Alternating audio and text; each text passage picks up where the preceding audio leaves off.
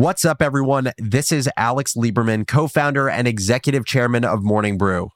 Welcome back to Founders Journal, my personal audio diary where I give you, the business builder, the tools you need to think better in order to build better, whether that's building a business, a team, or a new product. This week on Founders Journal, we're doing things a little differently. We are dropping a mini-series all about how to start building. We're focusing on the mindset of an entrepreneur and the skills you need to go from idea to reality. That means instead of just one episode, Monday, Wednesday, and Friday, this week, we're giving you two. A new show that you won't want to miss, plus a classic episode you maybe haven't heard before. You're listening to a classic episode right now, number 3 in the series, but make sure you catch today's new episode as well. In today's classic episode, I am examining our perception of sales and why any modern business pro needs to take their sales or storytelling skills seriously and to the next level. Let's hop into it. Sales is the number one career skill, and it's not even close. I feel full conviction in saying that. And the reason I feel full conviction is because I feel like we've been taught our whole lives to think of sales as a second-class skill. Memes have been made out of snake oil salesmen. People frown upon sellers being only focused on money and nothing else. When you hear the word sales, what do you think of? For many of you, it'll be someone with a headset in a boiler room style office, or a spam caller trying to sell you on a free trip to the Caribbean, or a scene from Wolf of Wall Street. It was the same thing for me in college. When I went to the University of Michigan and I was in the business school there, sales wasn't explicitly frowned upon, but it was just never talked about. There was no sales class in our core curriculum. The most sought after jobs weren't sales jobs. They were investment banking or consulting jobs. And if anyone ever said that their job was in sales, they would get a classic, "Oh, that's awesome," in a disingenuous, high-pitched voice from other students. But if there's one lesson that I have learned from building a business over the last 5 years and advising dozens of people on their careers, no skill, and I mean no skill, is more important than sales. Everything that we did to get Morning Brew off the ground was sales. We had to sell our first employee on taking the leap from a steady corporate job to join a no-name startup. Think about how hard that is when you don't know if your business is going to be around next week, yet you're trying to convince someone to bet their livelihood on your company. We had to sell investors on why they should put their hard-earned money into a business that was started by 2 unproven college students. I was 21 at the time. Austin was 19. We didn't even have a business model yet. We hadn't made a dime, yet we convinced 28 people to invest $750,000. We had to sell our first advertisers on why they should pay us to get in front of our audience when there was zero proof that it would work. Imagine going to Discover Card, who was our first big brand, and trying to explain to their CMO why advertising with a no-name business media company who was trying to take on the Wall Street Journal, CNBC, or The Economist was a good idea. We had to sell readers on why they should choose Morning Brew to read over other existing media outlets that had way more brand legitimacy, that literally had been building their businesses over the last century. And then we also had to sell readers on why they should share Morning Brew with other readers when there was no money in it for them. You know, our referral program has been wildly successful. We've gotten over 300,000 people to convince their friends or family members to sign up with their unique link. But we've never paid a dime to these readers. We've paid them in swag, in bottle openers, in Sunday editions of our newsletter. But that's a really hard sell. Without sales, we would still be on the ground floor as a company. And quite honestly, I would probably be back in finance. I probably would have already quit Morning Brew because the traction wasn't nearly enough to pay the bills of living in New York City.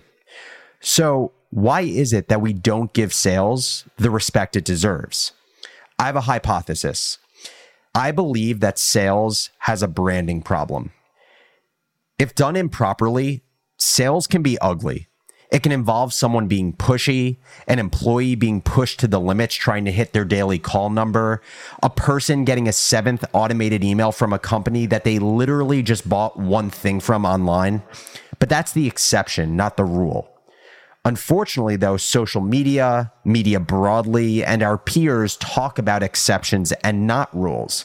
And the focus on the ugly, bad, pushy side of sales has hurt its reputation over time. But the other reason that I believe this is a branding problem and nothing else is because there are other words, there are other jobs that we use that basically mean sales. They're basically synonyms, but those words are adored by the masses while sales ends up being hated. Take the word storyteller, for example. We have been taught to love that word. Steve Jobs is so loved, not just for his vision for Apple, but for his ability to storytell at the annual event what new things the company had coming down the pipeline.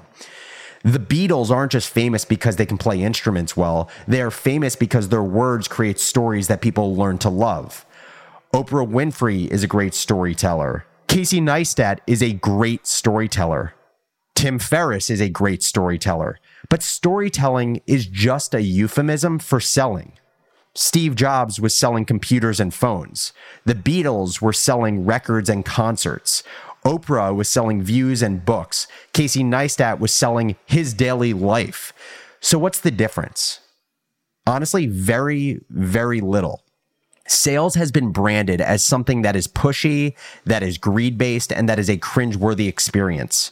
Storytelling has been branded as almost poetry of sorts, words that create a movement that you gravitate towards.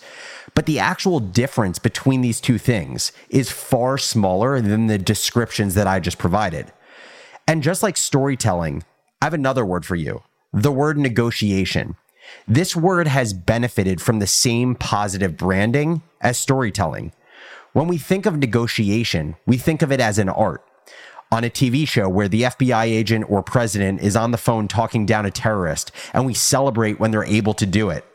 Books like Never Split the Difference by Chris Voss, who's a former hostage negotiator, have become bestsellers. Why is that? It's because negotiation, just like storytelling, is viewed as an art form that is beautiful to watch. But at the end of the day, storytelling, negotiation, and sales are so incredibly similar despite how different society treats them. And know what's the most ironic part? You know how before I was mentioning that in business school, the most sought after skills were things like Excel and finance because the most sought after jobs were investment banking and management consulting? The ironic part about this whole thing is that as you grow in your role as an investment banker and become senior, or you grow in your role as a management consultant and become a partner, your sales abilities only become more important. You need to sell in new businesses to bring in as clients. You need to sell your boss on people you need to hire. You need to sell employees on joining your practice within the larger firm.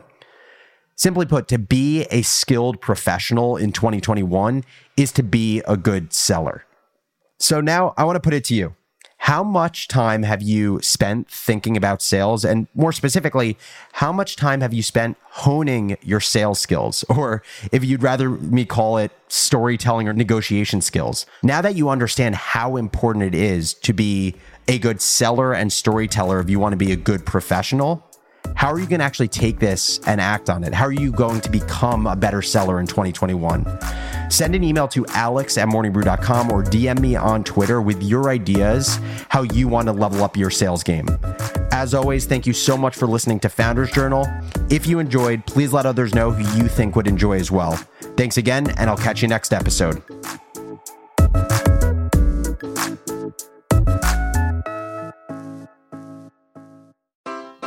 Take your business further with the smart and flexible American Express Business Gold Card. It offers flexible spending capacity that adapts to your business. You can also earn up to $395 in annual statement credits on eligible purchases at select business merchants.